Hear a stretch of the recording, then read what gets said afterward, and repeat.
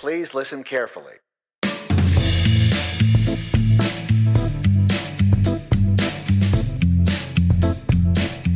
I'm Jeffrey Sidoris, and this is Process Driven. In this episode, photographer and author David Duchemin and I discuss how leading a creative life is about more than just making art.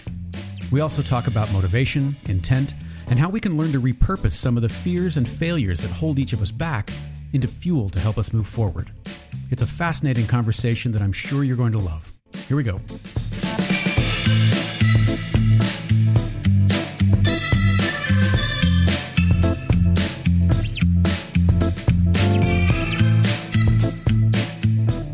Little piece of trivia, David. It is almost 4 years to the day that you and I sat down for our very first conversation in 2010. No kidding. Yeah, almost to the day. Where does the time go, eh? It's very funny. You've grown up so fast. That's right. I'm in big boy pants now. I wonder, as I was thinking about this, I wonder, accident notwithstanding, how much of your current sort of creative trajectory did you see coming, if any of it? None of it. None of it. Absolutely. Honestly, absolutely none of it. In the broadest possible terms, I've always been fairly in touch with what I love doing and what I have a propensity for, and the things that I most certainly do not have a propensity for. So, a very sort of broad sense of where I wanted to go, but the specifics of my life have always surprised me. Mm-hmm. I've always kind of zigzagged, but those zigzags have always surprised me as much as they've surprised anyone else. I might have seen them coming one or two turns before anyone else, but they really, honestly, have always surprised me. The life that I am living now, 4 years post that first conversation with you, is I could never have anticipated. Right. You've just completed your 412th book. Well, just published. Yeah, I've written 430 or so, but I'm kind of pacing. Yeah, you're like Stephen King. You're out there. It's gone horribly awry. I never intended for this to happen. Right. Well, but what a terrific additional creative outlet, though, that not only feeds your photography, but I would imagine at least informs and even maybe challenges it in a number of ways that maybe just the photography by itself just isn't capable of. Yeah, it does. I sometimes worry that, my audience is going to grow to the point through my writing that people are going to go, really? He's a photographer? He makes photographs? I didn't know that. That's trivia. Good to know. Yeah. Good to know. But it has, everyone's got a package of gifts and skill sets, and mine just happens to include writing. And the more I do it, the more I fall in love with this particular kind of creativity. And I used to actually worry. I thought, oh my gosh, what would happen if someone found out I was a better writer than a photographer? And increasingly, I think, that's great, because I think my legacy will probably be left with words, through my words rather than through my photographs. And I'm okay with that. I actually love writing, and I think the two skill sets combine beautifully. And truthfully, the fact that I'm writing as much as I am, and that writing's being so well received, it takes some of the pressure off my photography. It allows me to create with a greater sense of sort of autonomy and play than I think I did a few years ago, when I was making my living much more as an assignment photographer, and literally my entire life kind of revolved around photography and the ability to produce. Now I can kind of cut that a little slack and be a little more playful with the process. Sure. Let's go back for a minute to before you had written Within the Frame. Mm-hmm. And before it was on store shelves and had become as popular as it has. Had you always identified with becoming a writer? Is writing something that you always sort of knew that you would be doing in addition to a photography? Well, I think so. I don't know that I would have quite put it that way. I think sometimes other people can peg that about us before we can about us, or before we're willing to say so about ourselves. But I have written since I was a kid. I was surrounded by books. One of the great legacies of growing up the way I did is my mother and everyone in my family read, surrounded by shelves and shelves of books. And I was reading, my classmates were all reading Dick and Jane, and I was reading James Clavell's Shogun or nice. Some, great thing. And not because I was a precocious kid necessarily. I mean, I was, but it's not because of that. Sure. I just read a lot, and I loved story. And so it's no surprise looking back that I've come this far with, with words, because I do love them. And in fact, if there's ever a criticism, if you read any of my Amazon reviews, the common criticism is that I like words a little too much. Right. And I don't agree. Well, you know what? It's either like it or you don't. Yeah. If you don't like a storyteller who's going to take you down a rather winding road, and you're like, just hurry up and get me there already, you're just not my audience, and right. I'm okay with that. Well, one of the reviews on the French version of Amazon.fr, because a lot of my books are all my books actually are published in French and about a dozen other languages, and this one happens to be a language that I speak with some fluency, although it's not pretty.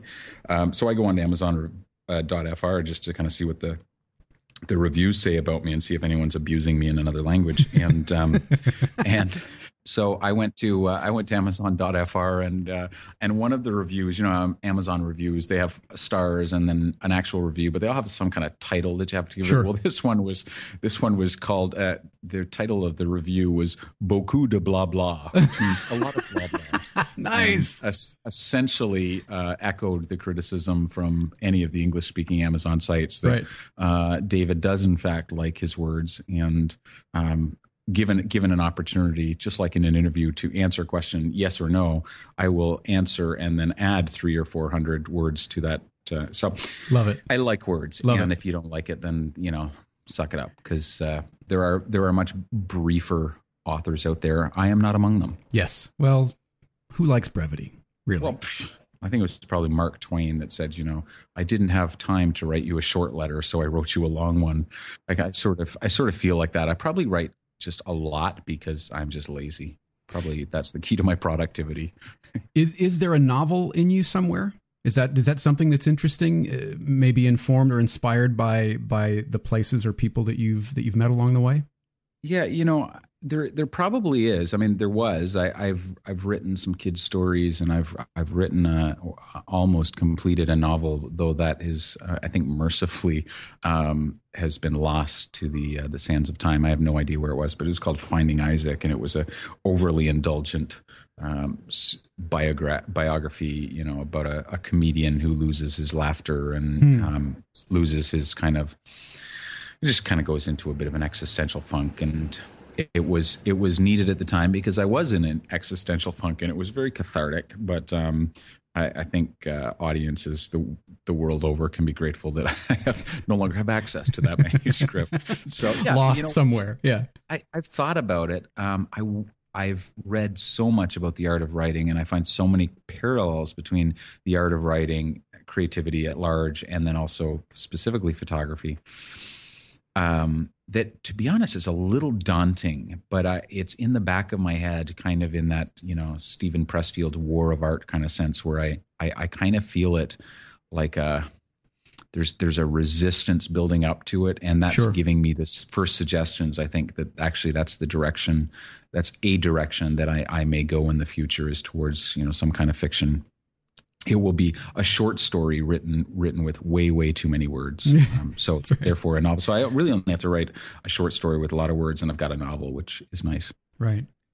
You've mentioned that A Beautiful Anarchy is your first book, not really written specifically for photographers, but more for anyone struggling with what it means to live a creative life.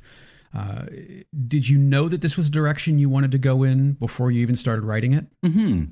Yeah, I mean, for several years, people have been telling me that my blog, which is has been my primary and most consistent output for writing, that it's more than just about photography, that it is about life. Sure. And so I took that feedback to heart and started thinking, what about a book for creatives at large, and even people who don't self-identify as creatives, people that go, oh, I'm not really creative. Because the more I think about the creative process, and I've written about that for photographers specifically, the more I see parallels between the way we create our art and the way we intentionally live out our lives and create a life with the same kind of principles. And and ultimately, we have this canvas of, if we're lucky, 80, 90 years, whatever, to paint something astonishing and authentic on. And you referenced my or did you? I can't remember now. We've had so many conversations, but we've talked about this accident I had in Italy 3+ years ago, and Sure. and that kind of it shook me to my core. I was already very keenly aware of the brevity of life, but I was so certain in the process of having this accident that I wasn't going to make it, that it sort of reshuffled and recalibrated my priorities a little bit, and reminded me of the urgency. I think the reason people are not living their lives with intention is that there's the myth of tomorrow. Tomorrow, I'll do it tomorrow. Well, tomorrow, there is no tomorrow. There's only today. And tomorrow may not exist in a form that allows you to do your work. It may be, tomorrow may not come before there's a cancer diagnosis, or the person closest to you leaves you or dies, or, Sure. I mean, not to be morbid or depressing, but that's life, Yes. frankly. And, it is. And if we don't anticipate the possibility of that, we will get to the end of those 80, 90 years, if we're so lucky, and lie on a deathbed with the classic regrets of the dying and say, oh my gosh, I wish I had done this. I wish. Right. And I would rather, anticipating that, fill my vocabulary with words like I will. Sure. I will, I want, pay attention to my whims and desires and intentionally splash the brightest possible paint on that canvas, even if it's messy as hell, even if I have to scrape that paint off and try again and fail. I mean, that's an assumed, Right. It's Well, that's the assumed. process, isn't it? Totally. Creativity is not neat. It's not. And that is not a liability. That's not, I love creativity despite the fact that it's messy. I think the fact that it's messy is deeply human, and it's the fight against that messy process and the need to get it right and the fight against uncertainty that makes it such a struggle instead of merely an effort. Mm-hmm. I think there's a friend of mine I went camping with this weekend, actually. He used to be heavily involved with Pixar Canada before they recently closed it down, and he was talking to me about the difference between struggle and effort, and it's a concept I've kind of been bouncing around ever since he mentioned it. And I think part of it for creatives is in our expectations. When we expect perfection, we struggle to get there. When we embrace imperfection, the effort to do our work is still there, but that struggle and that always feel like we're kind of missing the standard that we've set for ourselves. I'm not sure we're doing anything except sabotaging our process. Sure. It's like photographers who come back after a day of photographing, and instead of saying, wow, I really learned a lot and I made 10 really beautiful images, or one beautiful image, they come back and they complain about all the crap that they produced. Sure. And I I've got done nothing good today. Or I did, but 300 really crappy photographs. Well, what artist comes back, what painter comes back from a day of working and says, I painted a beautiful landscape, but all the crap I had to sketch to get there. Yeah. Well, that's, right. Yeah, okay. The underpainting here is, you don't want to see that. Yeah. Yeah. Don't focus on what it took to get you there. That's the process. The point is, did you enjoy the journey? Did you just enjoy creating? Even if today all you came back with was crap, did you enjoy being out there and wrestling with the muse and discovering something new about your process or about yourself? I'd like to read from the book, if you don't mind, and ask you to expand on this part. It centers around creativity. And you write, quote, I get twitchy when I hear someone tell me they aren't really creative. We're all creative, but we've allowed the arts to co-opt the word while making every other area of human creativity feel a little too self-conscious about using it, end quote. What do you mean by that? And what do you tell the person that insists that they're not creative?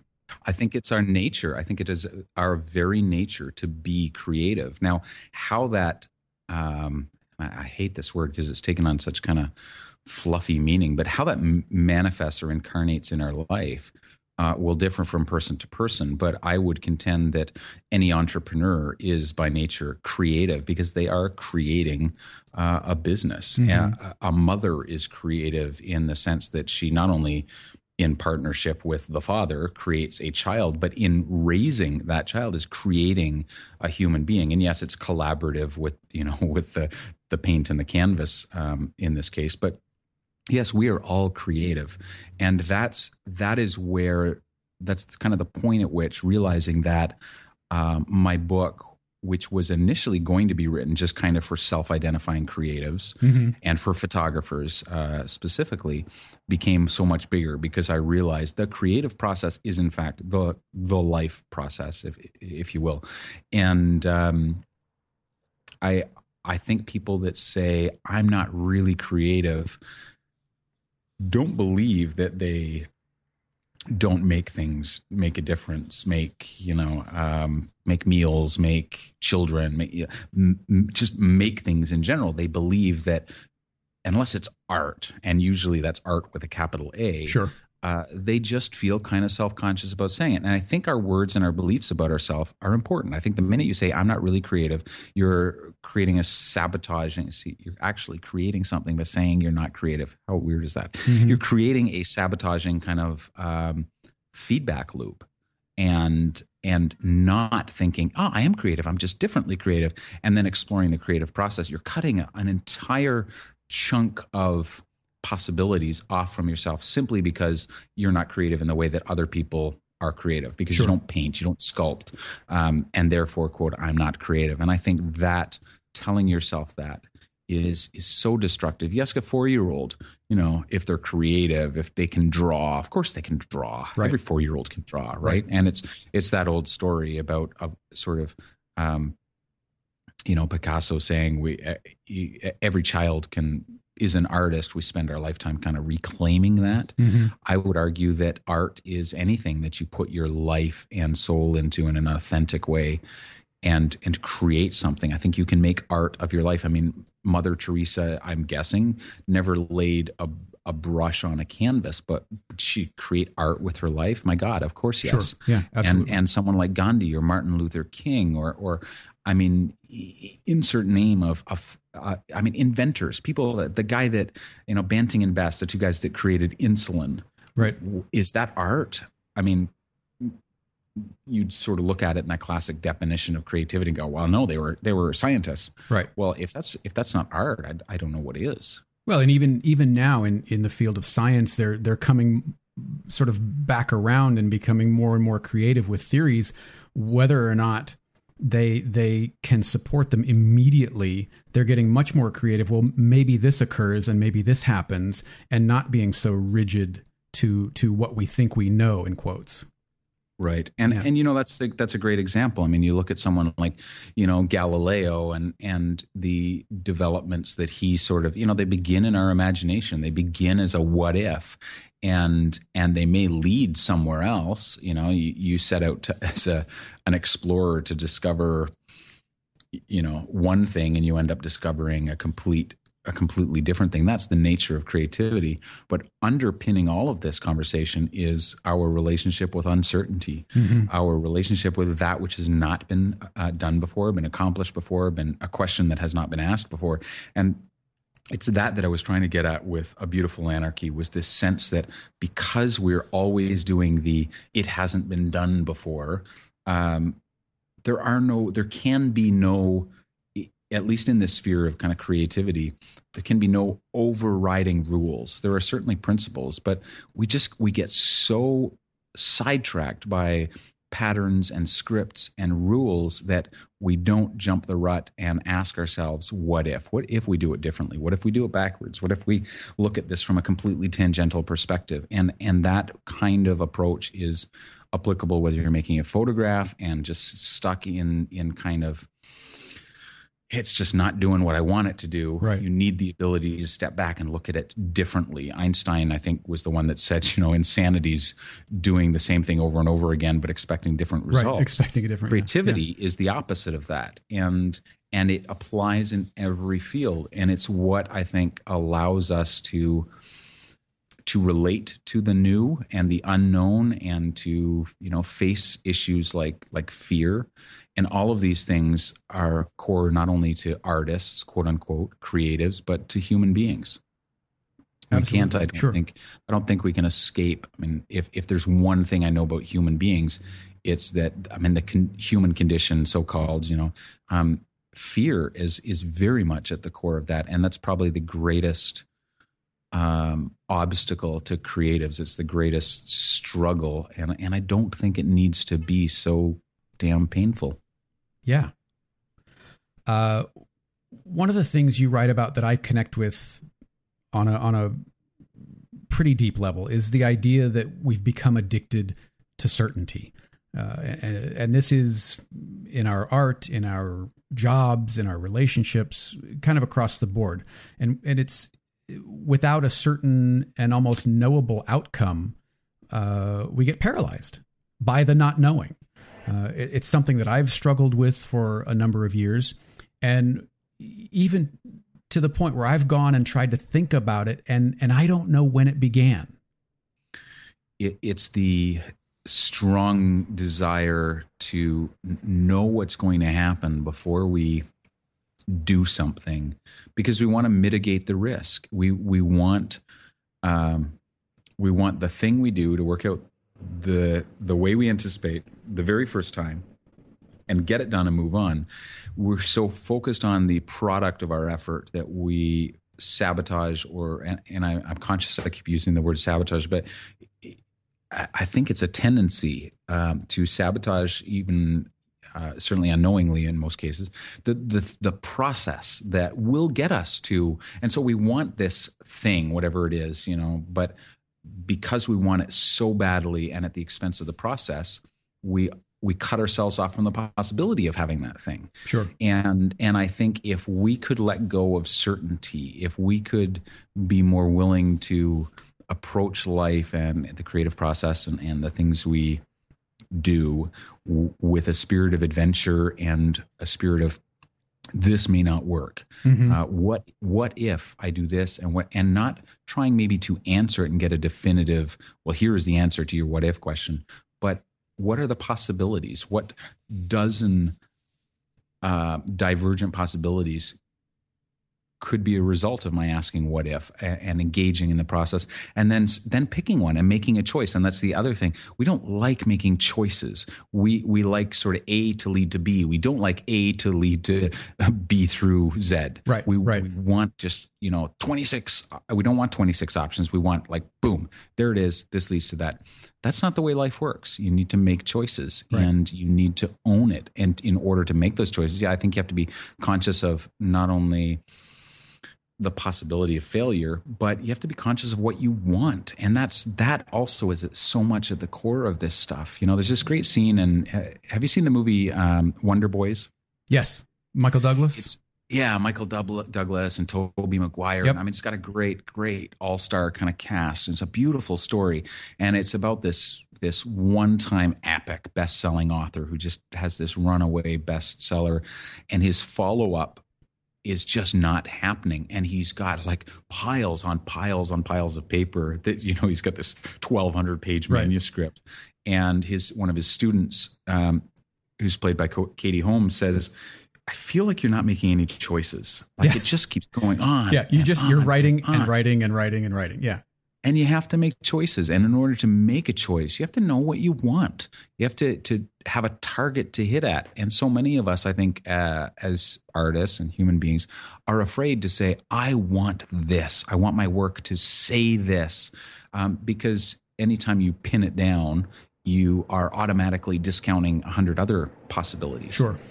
But you can't accomplish 100 possibilities all through the same avenue. You may accomplish 100 things by It's like a photograph. Let's talk about a photograph. Many beginner photographers, they want their one photograph to do it all.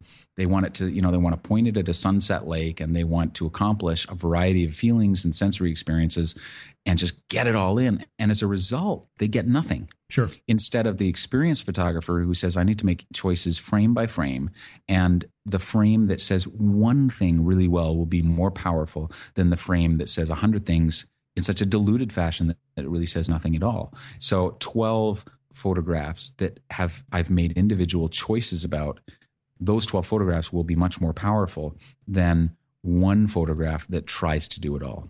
And we're terrified of that because, again, you have to make choices, and choices are based on an element of uncertainty. Sure. I don't know if it's going to work. Might not. Might blow up in my face. Well, and study after study has shown in recent years that we don't do well with more choice, that more choice actually creates more anxiety in us. And that's from menus down to job choices.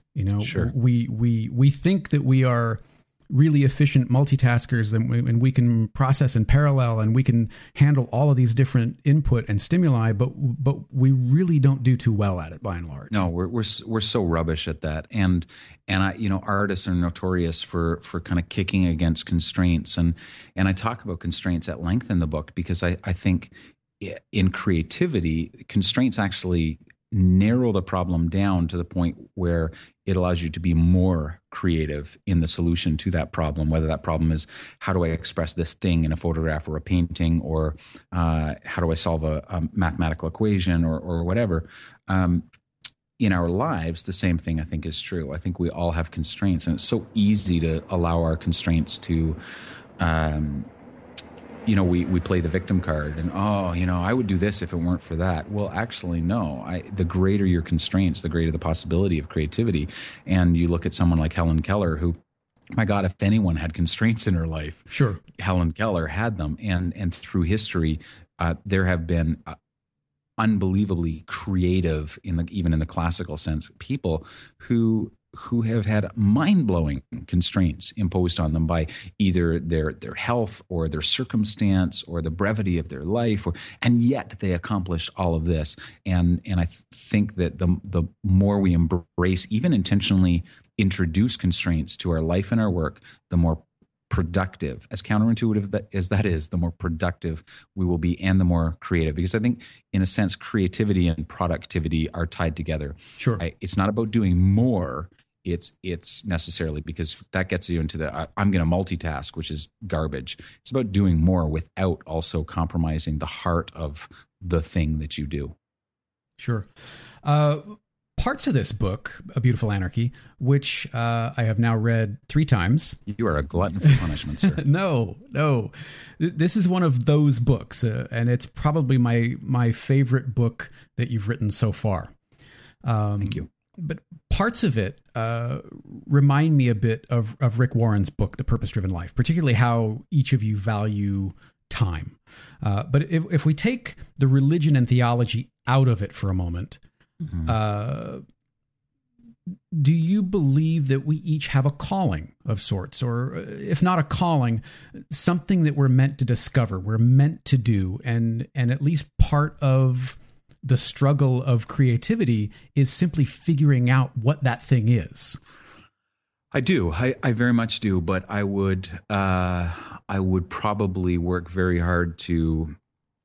I'd probably want to have a conversation about what we mean by calling. Mm-hmm. I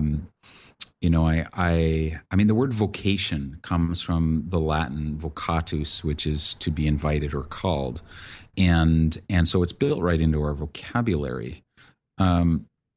So yes, I believe in calling, but sometimes for people that calling is not an external thing, a calling from the gods or sure. from a god, but from our talent and our desires and our longings. And it could, I suppose, in the case of someone like Rick Warren, who approaches things from a theological perspective, which my book is decidedly not, I think. My book is probably more a humanist perspective that's informed by some theological ideas.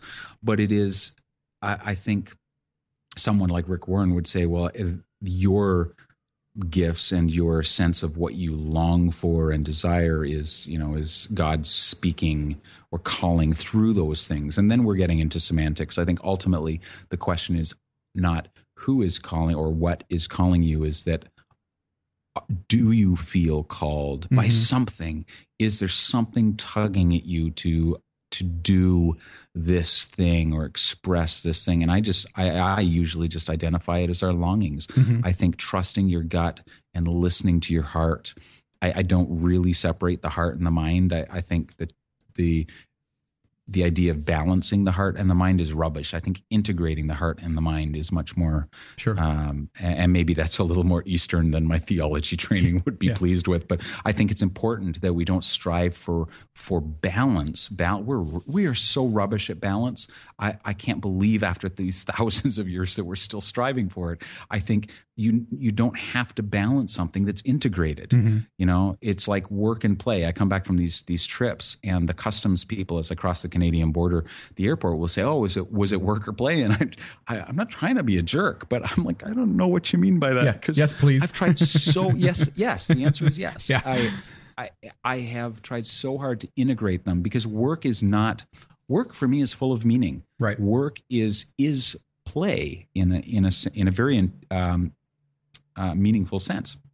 So, truthfully, I don't even remember what the question was. But if we take calling, if we take that out of it and maybe replace it with propensity or talent or passion or vision, any one of these things. Is at least part of the struggle narrowing that down and then acting on it, because you're very clear about creativity is not just having the idea, but it's getting that idea out the door. It's shipping. Right. It's make this thing real. Don't just think of, show me what you did. Don't tell me what you're going to do, kind of thing. Right. I think so. For some people, that is very much the struggle. For other people, they already strongly know that one thing they want, and it's a question of finding or willing yourself. I don't think we find courage. I think we will ourselves to have it. It's not a thing that just happens to be hiding in our pocket with a bunch of lint and 3 coins. It's an intentional act of the will, and it's not easy. That's why we don't honor fearlessness. We honor courage, because courage always, it's like doubt. Faith is not the absence of doubt. Faith is an exercise of the will in the presence of doubt. When things get bad and you put your faith in your loved one, that's not because you don't have doubts. It's because it's a response to doubt. And the same thing of courage. It's a response in the face of fear. And I think for many of us, the struggle is not, for some it is we're all at different points. And the creative process, as I said, is so messy that to be prescriptive about this would be foolish. But to look at the longings that we have and say, I am going to act on that because I can do no other, and then act and fail 3 times. I mean, my goodness, how many times did it take Thomas Edison to invent the electric light bulb? How many times did the Wright brothers crash their damn bicycle plane at Kitty Hawk before they finally got it right? The courage is in the persistence and in the rigor.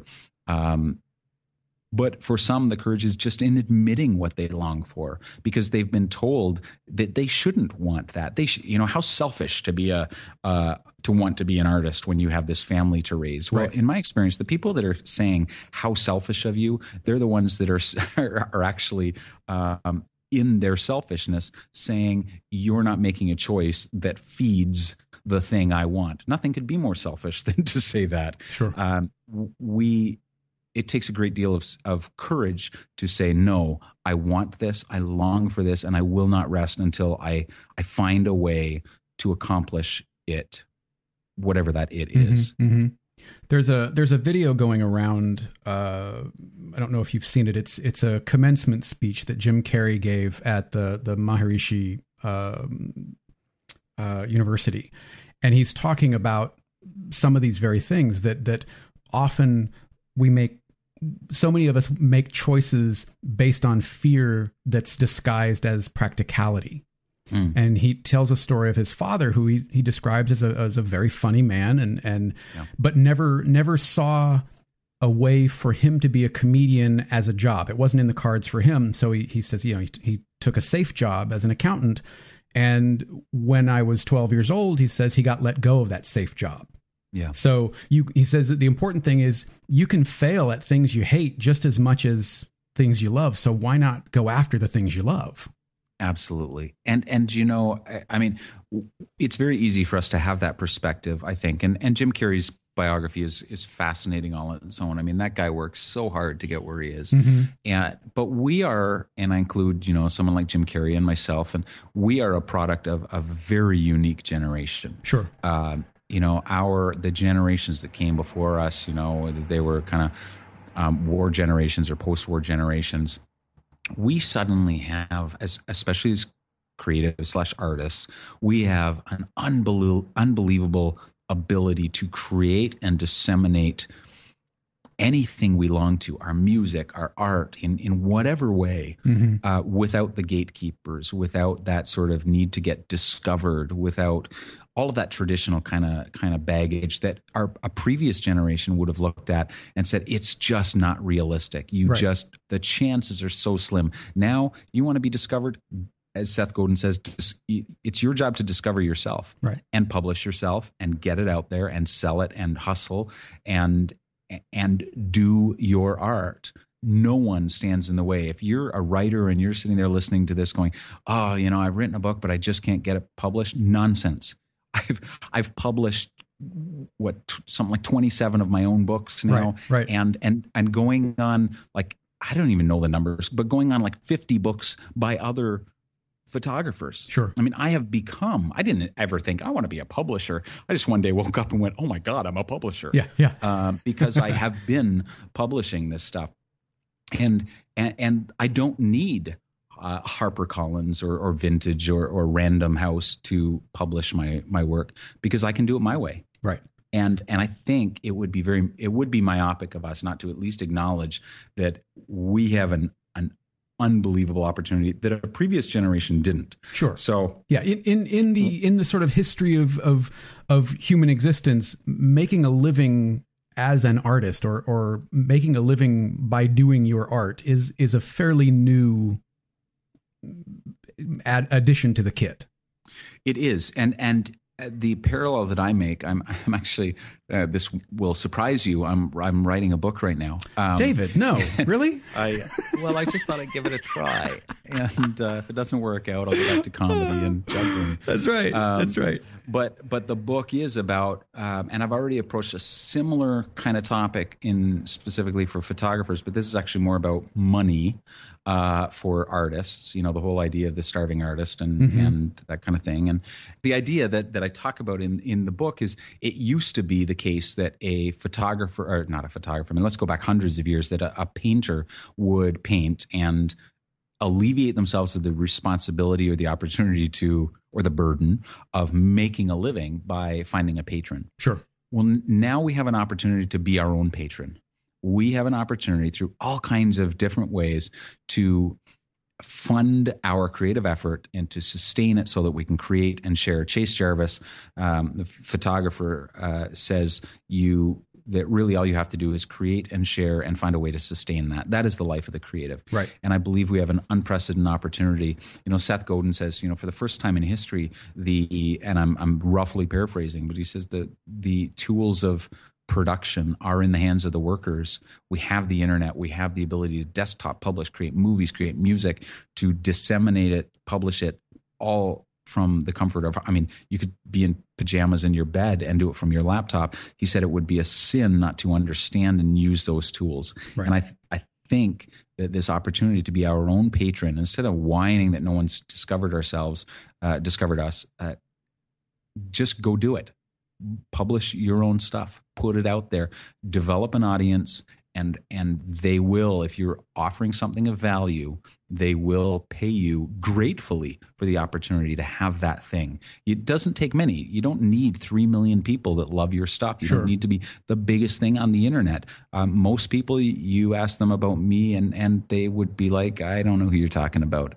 I don't need to serve everyone. I don't need an audience of everyone on the planet. I just need enough people that that find value in my words and my images and the things that I create, that will find so much value that they'd rather have that thing than the $20, because Right. they can get another $20. Right. But they can't get another ebook or another book or print that I have made, because they can't do my art. And likewise, I can't do theirs.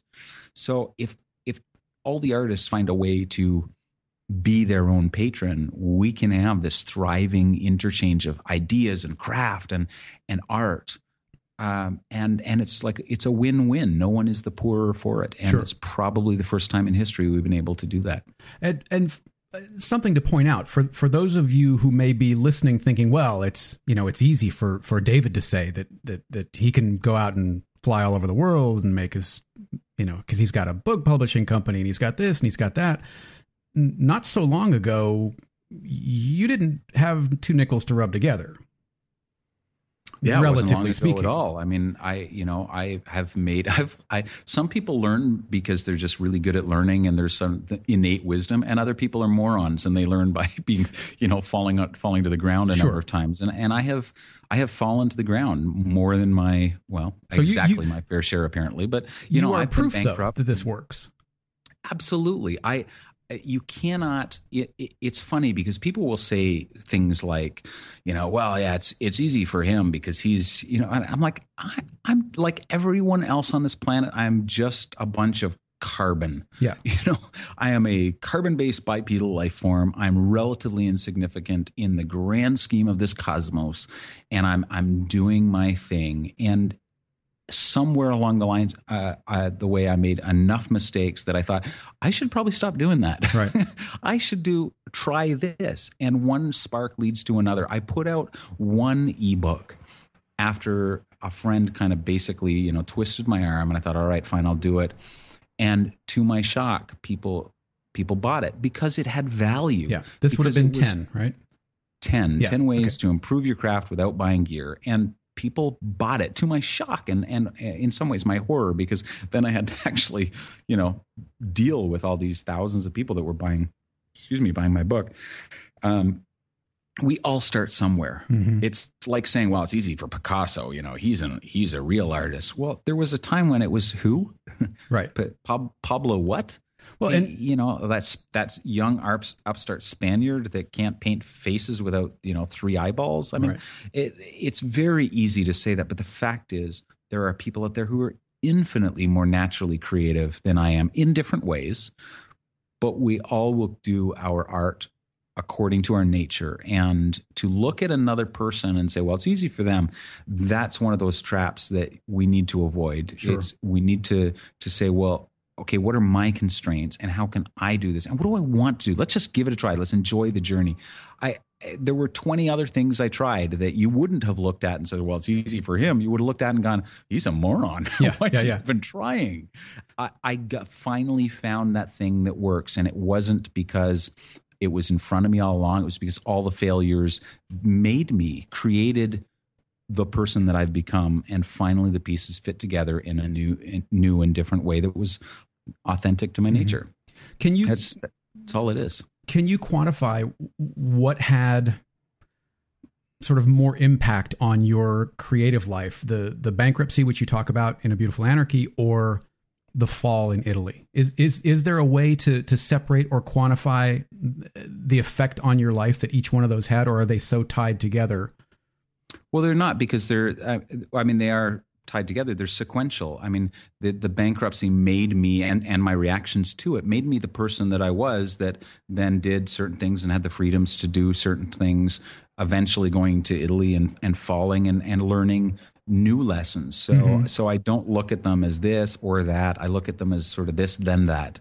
And they have all had this cumulative effect, just like they do with any of us, just like the book you write or the painting or the pottery that you do. Sure. There's a cumulative effect. You start with a ball of clay and you spin it on the wheel until it becomes something. You add stuff, you take it away, you mash it back up because you screwed it up, and you start all over again. And it eventually becomes this one of a kind thing, but through the mess, not despite it. And I think I quote in the book, a Chinese poet that says, what's in the way is the way. We don't do our art despite the constraints and the obstacles and the struggle. We do it through those things, and art becomes what it is because of those things. Now, you have a particular tool set, whether we're talking about a creative tool set or an emotional tool set. Sure. You don't seem to be what I would call an introvert. But to those introverts who I mean, how do you deal with not having the right tool for the creative job?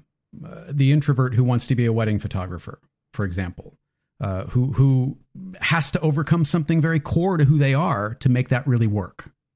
I don't see them in conflict with each other. I mean, it's funny that you say what you do, because I am profoundly introverted. Are you?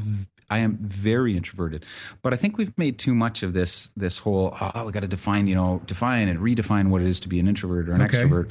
It's irrelevant. The fact is, what can you do? What do you love doing? Where do you go to get your energy? And I think where do you go to refuel is at the core of the discussion about introversion. But we've sort of, at one point someone meant something by the words introvert and extrovert, and they were trying to make a point. We're so far from that.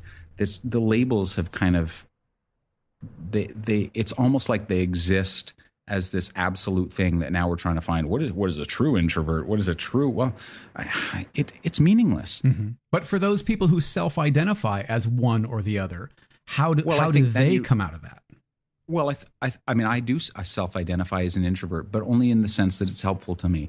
I understand that I refuel. I get peopled out so quickly, Jeffrey. You? After this interview, I'll curl up on the couch and cry like a little girl. That's unfair to little girls. I will also cry like a little boy. But the point is, I will still be on the couch crying. Right. But I refuel through going into the woods and being by myself or with one person and having intelligent conversations or listening to the birds or just being in the wilderness and quiet. I refuel by coming home from a party. The party is the place where I expend my energy. It's exhausting to me. That doesn't mean I don't enjoy it to some extent. I may leave earlier, and I may in the party be the guy that's in the corner somewhere quiet with one or two people having a conversation, not in the middle entertaining everyone. But remember, this is coming from someone who had a 12-year career in stand-up comedy. I would go onto stage and I would entertain for certainly the last kind of 5 years of my career for audiences that were between 1,500 and 3,000 people. And I really enjoyed it, but it was enjoying it in the expenditure of the energy that I would then have to regain through being quiet and being myself. I had to put on a character. It was not just my natural, and friends would come to the show and they would sit down there in the audience stunned if they'd never seen my show before, and they'd come up afterwards and say, what the hell just happened? Yeah.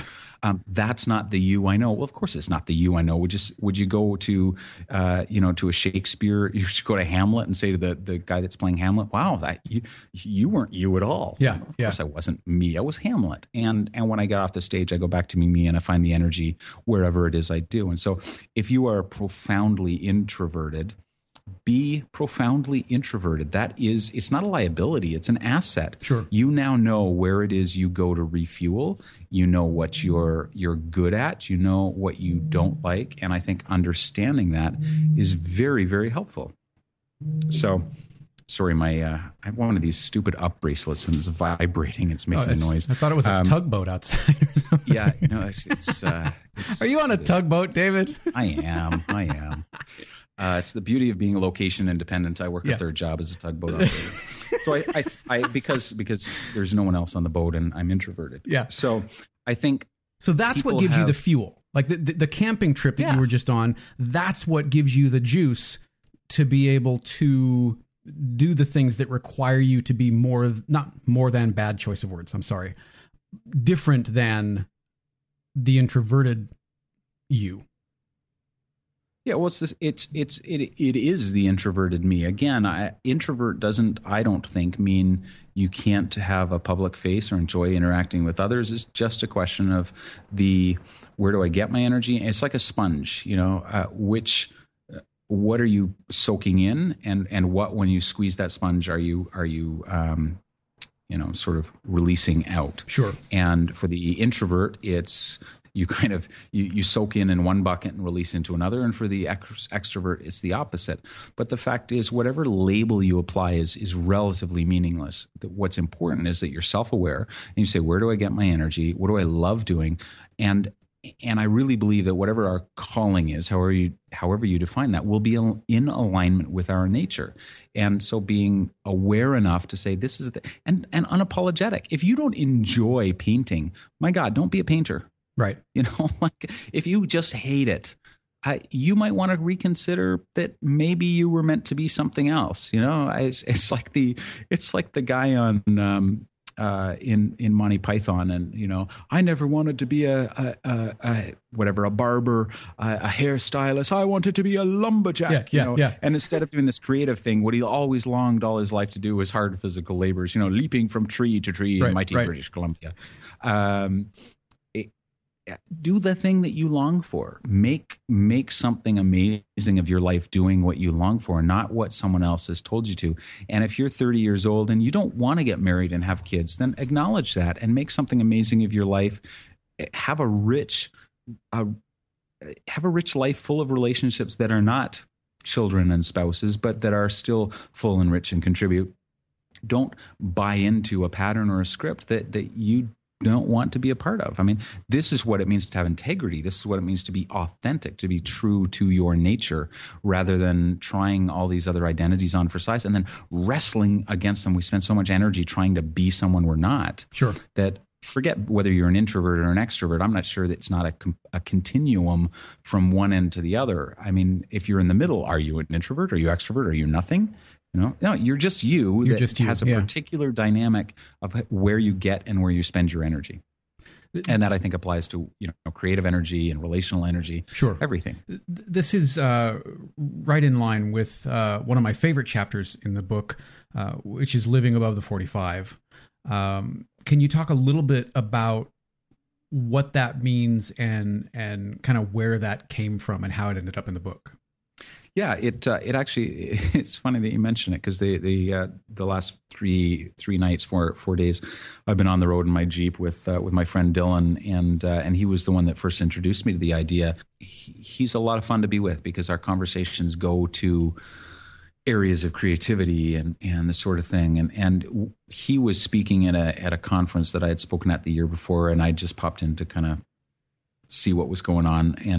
And he did this talk about living above the 45. And the idea basically is on a graph, if you have an x-axis and a y-axis, a horizontal line and a vertical line at 90 degrees.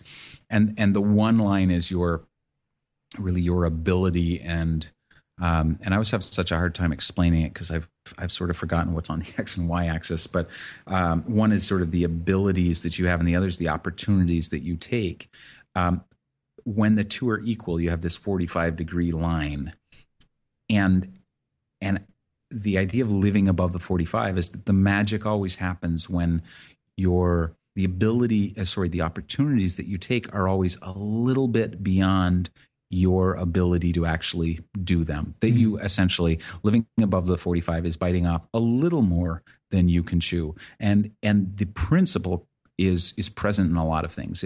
It's present in physical fitness and building endurance. You always run a little. If you always run the same amount every day, you will not grow in your endurance.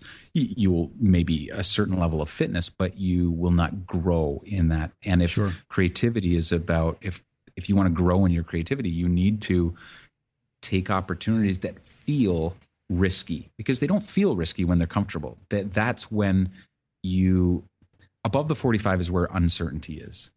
Below the 45 and at the 45 is where you're comfortable and where things are certain, because you've done it already.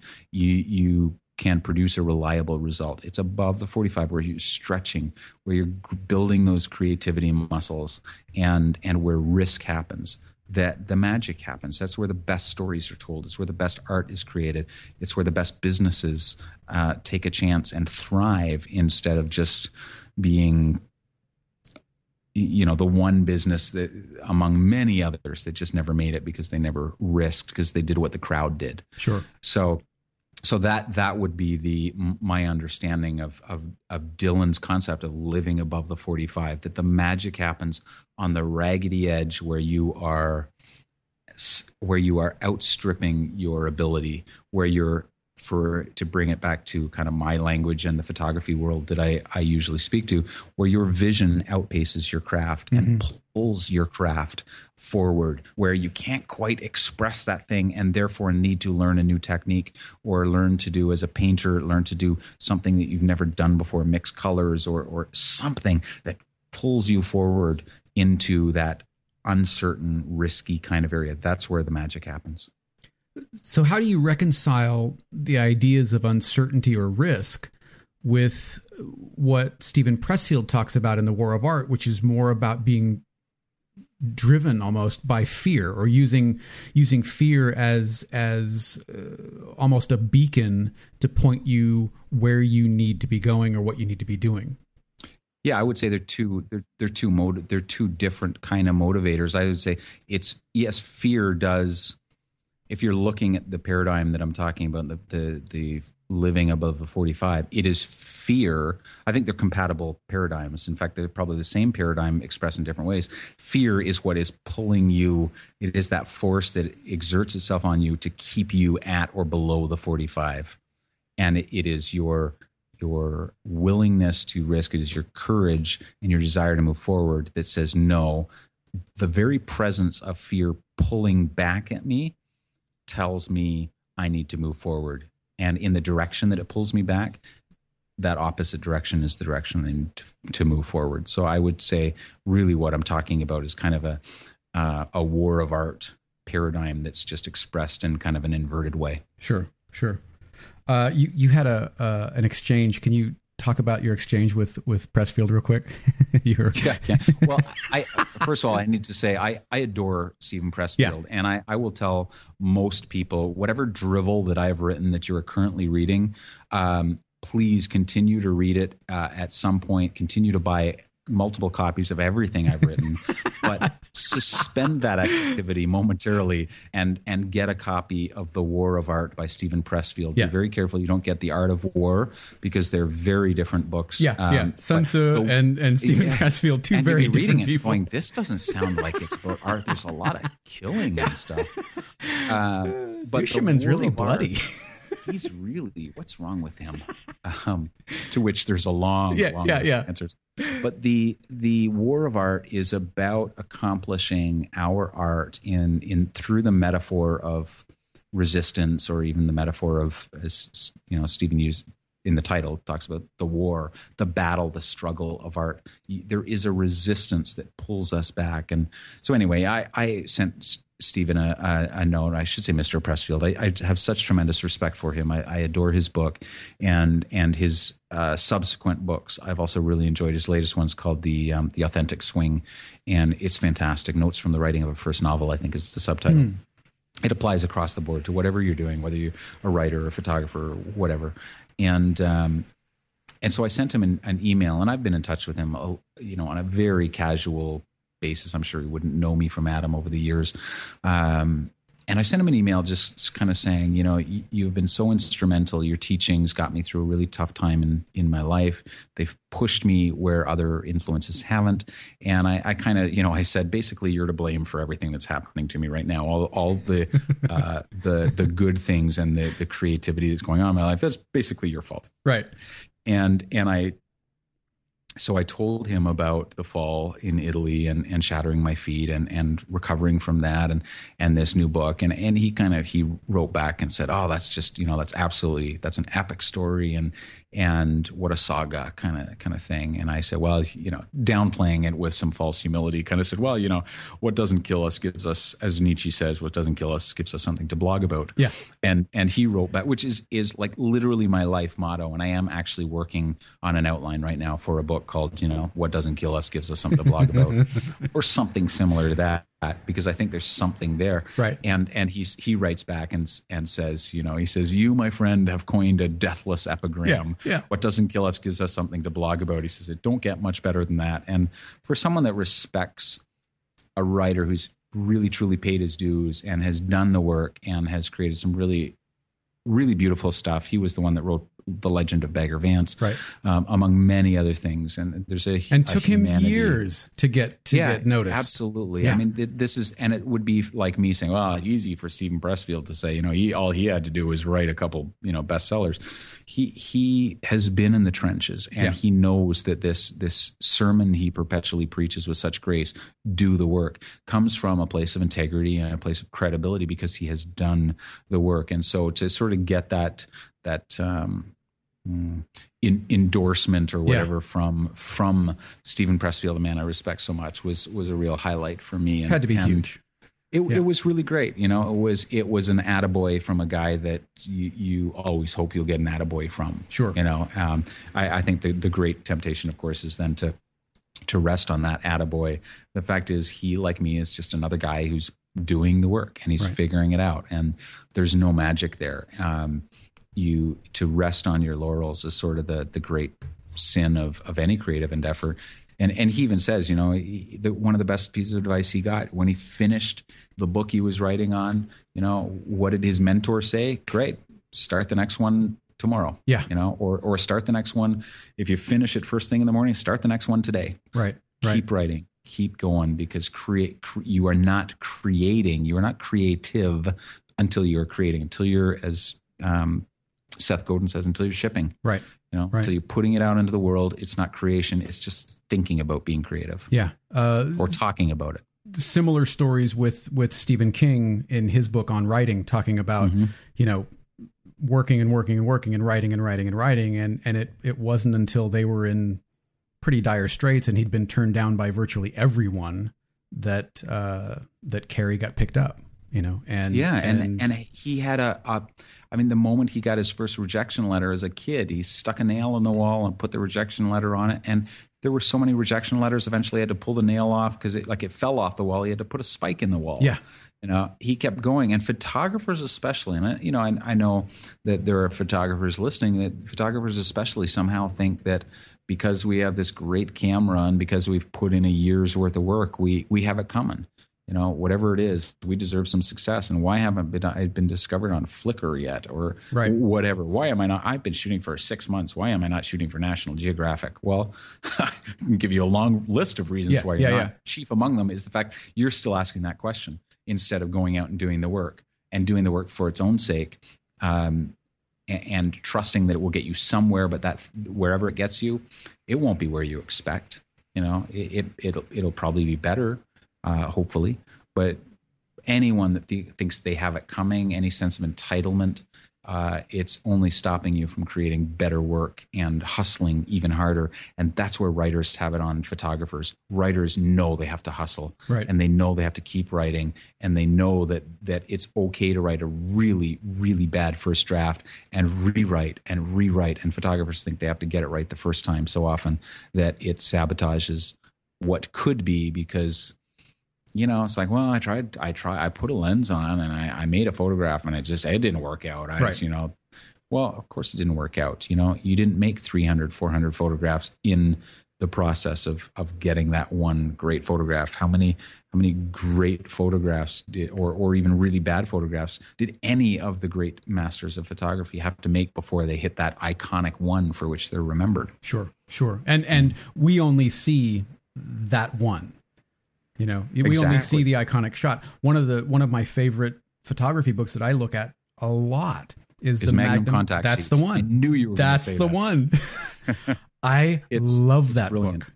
It's brilliant, and as gigantic and relatively expensive as that book is, every young photographer, especially those doing reportage, documentary style stuff, especially those doing storytelling stuff, they need to look at that book because there are actually photographs that are in there that are better than the iconic photographs they took, but were chosen for all kinds of different reasons. Creativity is not tidy. It's not a matter of looking at a contact sheet and saying it's this one, not that one. There's so much that goes into it. There's so many reasons why it worked then and maybe doesn't work now. There are young photographers that are frankly, they are so much better than the quote masters of photography of yesteryear, in part because they're standing on the shoulders of giants, as we say. and it's very easy to look back at the pioneers. This art is like not even 200 years old. I mean, really, truly, and we're still so young in it. Whereas writing has been around for millennia, and painting for 1,000 years, and I mean, or more. And so to look at someone like, I don't know, pick someone out of the blue to look at an early pioneer, photography wise. I mean, photography wise, someone sure. like, someone even like Steve McCurry, because I've done a lot of sort of the humanitarian stuff and the travel stuff, and Steve McCurry was an early idol, and I still have a great deal of respect for him. But those of us that have followed Steve McCurry have become as good as we are, in part because we're building upon his legacy. Sure. So it's unfair for a beginning photographer to look back and go, oh, Steve McCurry wasn't that good. Well, at the time, he was all that in a bag of chips. Yeah. Yeah. And he did things that he pioneered, and because of the hard work of pioneering, your work has been made a little bit easier.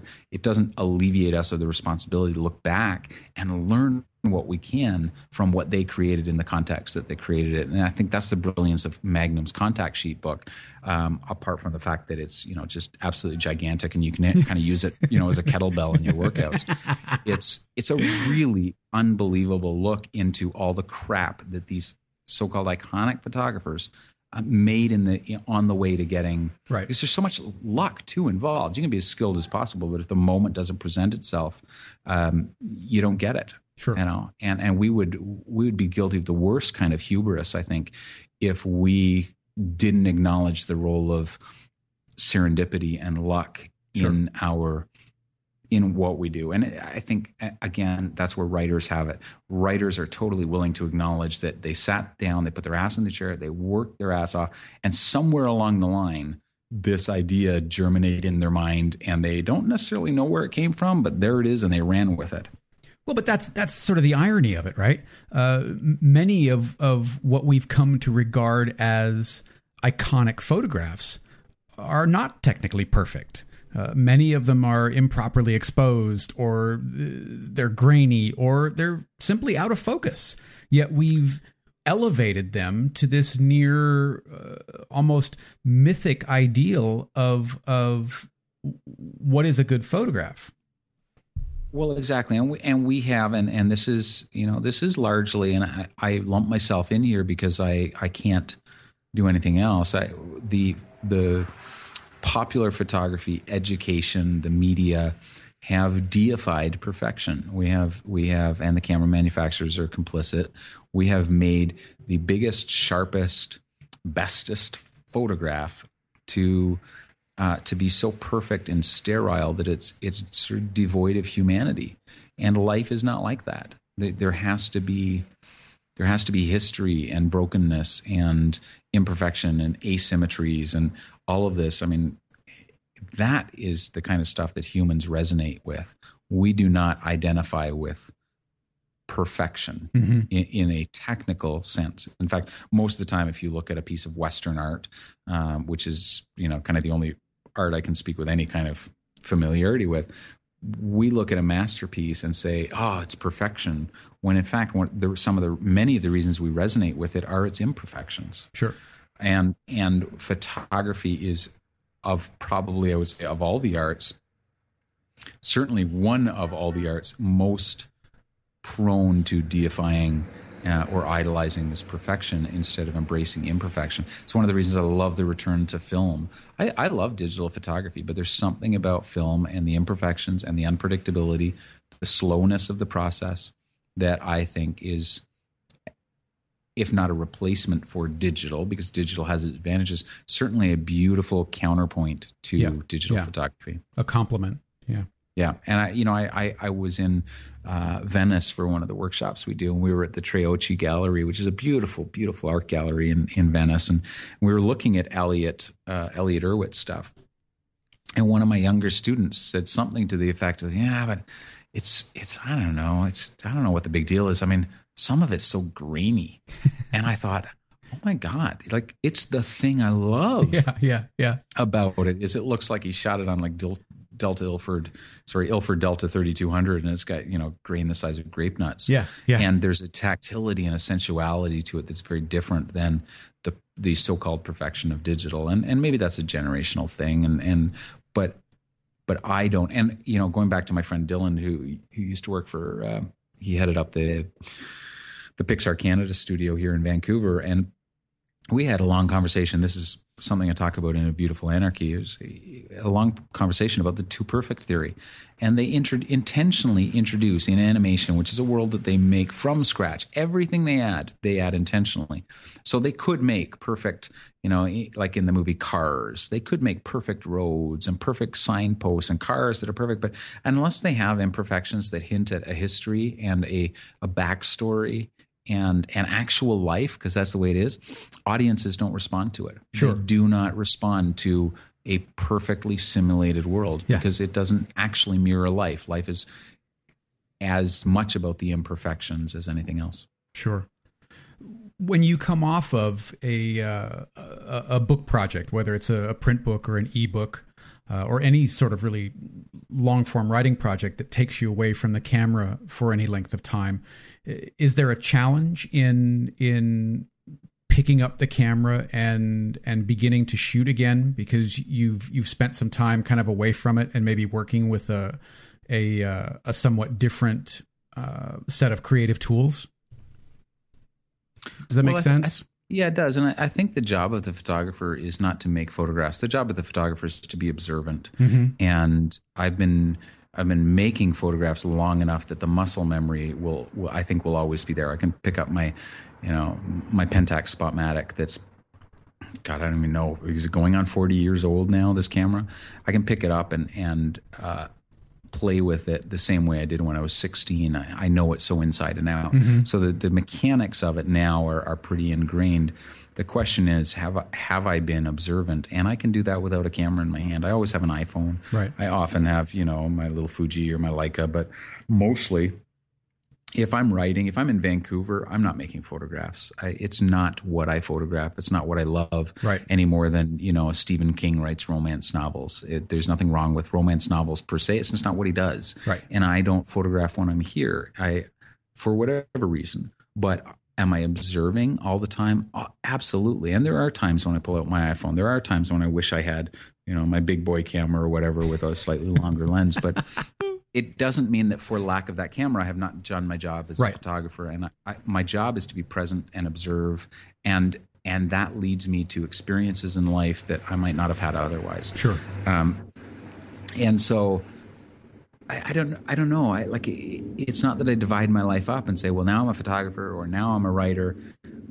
My job is to be perceptive and present and say something that I feel to be true to the world at large and something of value to my audience. And whether that's with a camera or with a laptop, it really just depends on kind of my mood. And sometimes it's none of the above. Right. Sometimes I just I'm not in the mood to create. I just want to read a book. I just want to go out for a glass of wine with friends or, have a podcast with Jeffrey Sidoris and drink a bottle of beer or whatever. Sure. So I try not to kind of split them up, but I do find that the two of them, they inform each other because I get a little bored. If I'm always photographing, I just can't wait to go home and put my camera away and write. Right. Because the one is a bit of a break from the other, and most creatives experience an ebb and a flow in their creativity. And if you can have a couple of things that where one creative effort is ebbing while another is flowing, then you can be in kind of a little more constant flow. Sure. Even though the disciplines are changing. Right. And some people do one's that with feeding cooking. the other. Yeah. Exactly. And some people do that with cooking. Some people do that with, painting or drawing or writing or, whatever makes you happy. Right. You seem to be a very process-oriented person, but with so many sort of projects and outlets and what I assume is a fairly constant stream of ideas, how do you keep shipping? What do you do to take creativity from ideas into action consistently? Because nothing ever comes easy to me, and I know that it looks like it does. I know it's very easy to look at someone who's written a book or done anything of any kind of like an athlete, oh, I must have come very easy. Nothing has been natural to me. Even the stuff that's natural just means I have to struggle a little less hard to get there. So I've always been quite introspective about my process, because especially as a comedian, I learned this early on because I wasn't sure why people laughed at the things they did. And I thought, if I can figure out why they laugh, I can better craft my comedy writing and then, my performance on stage to get more laughs. Sure. And so I studied it. You cannot, I want to be careful that I'm not prescriptive here, but what the hell, I'll go out on a limb. You cannot you cannot separate yourself from the process. It's not magic. It doesn't show up. And the more conscious you are of the road that you are taking and avoiding shortcuts and, staying on that road, the less chance of you driving off the shoulder and into a telephone pole on the way to your destination. Right. The greater that, maybe that metaphor is not so great, but whatever, the greater the chance of you getting there in the most expedient fashion. And because I always learned the hard way, I was relatively eager to avoid as many pitfalls as I could. And when I got back into photography after my career in comedy, I very badly wanted to get there as quickly as I could. And I couldn't do that just by faking it. Sure. Just by kind of going, well, let's see what happens. I wanted to get there relatively quickly. And I thought, if I'm going to learn digital photography, I'm going to pay attention to the process. I've been a photographer since I was 14, but digital was completely new. And trial and error is important, but you're going to learn through trial and error anyway. So you may as well pay as much attention to process as you possibly can. That does not discount the fact that at a certain point, your process feels intuitive. And for some people, some of that stuff actually is intuitive, and they don't need to be as aware. The process is still there, I believe, for everyone, but they don't need to be quite as aware about it, or spend as much time staring at their belly button as I do. But for me, it has always been very important. And I think for photographers, because we're so gear oriented, because so many people get into it because they like the feel of the camera in their hand and they want to be technically kind of perfect and make a perfect photograph, do it right. We skip a whole part of that learning process. Sure. We go straight to technicality instead of an understanding of aesthetics and creativity. And many photographers actually find that they have to, having learned the technique, they find that it kind of leads them to a dead end of, okay, well, now I know how to make a sharp, well-exposed photograph. There must be something more. Well, that something more is in creativity. Sure. and the expression of ourselves through the aesthetic of photography. That is entirely process driven. And that is a perfect place to wrap this up. David, thank you so much. Not only for writing A Beautiful Anarchy, which I think is going to have a profound effect on those people who read it, but for taking the time to sit down and talk about it and wrestle with some of these things. I really appreciate it. Well, thank you. And, I don't know anyone that creates anything, writing or photography, that doesn't, even though it's not the primary voice we're listening for, that doesn't want their audience to say, this makes a difference to me. Yeah. This has done something, because at the end of the day, our lives will feel very short, and you want to leave something behind. You want to feel like you've accomplished something, done something, and even without the sense of legacy, the great sense of pleasure that I get from knowing that someone out there is experiencing life in a richer way, even the smallest possible richer way. It's deeply meaningful. So thank you. If you'd like to pick up a copy of David's new book, A Beautiful Anarchy, which I highly recommend, head over to abeautifulanarchy.com, where you'll find links to both the ebook as well as the print version. For some of the other books that we talked about, including Stephen Pressfield's The War of Art or the fantastic Magnum Contact Sheets, check out the Faded and Blurred bookshelf. We've set this up as an extension of fadedandblurred.com, and it has some of our favorite titles in photography, art, creativity, and design. Plus, when you buy a book or two, you're also helping out the show, which I very much appreciate. Just head over to bookshelf.fadedandblurred.com. And if you enjoyed the conversation, Be sure to subscribe on iTunes so you don't miss any future episodes. You can also follow me on Twitter at Jeffrey Saddoris. That's JeffreySaddoris. If you think you know somebody who might make an interesting conversation, send me an email, jeffrey@fadedandblurred.com.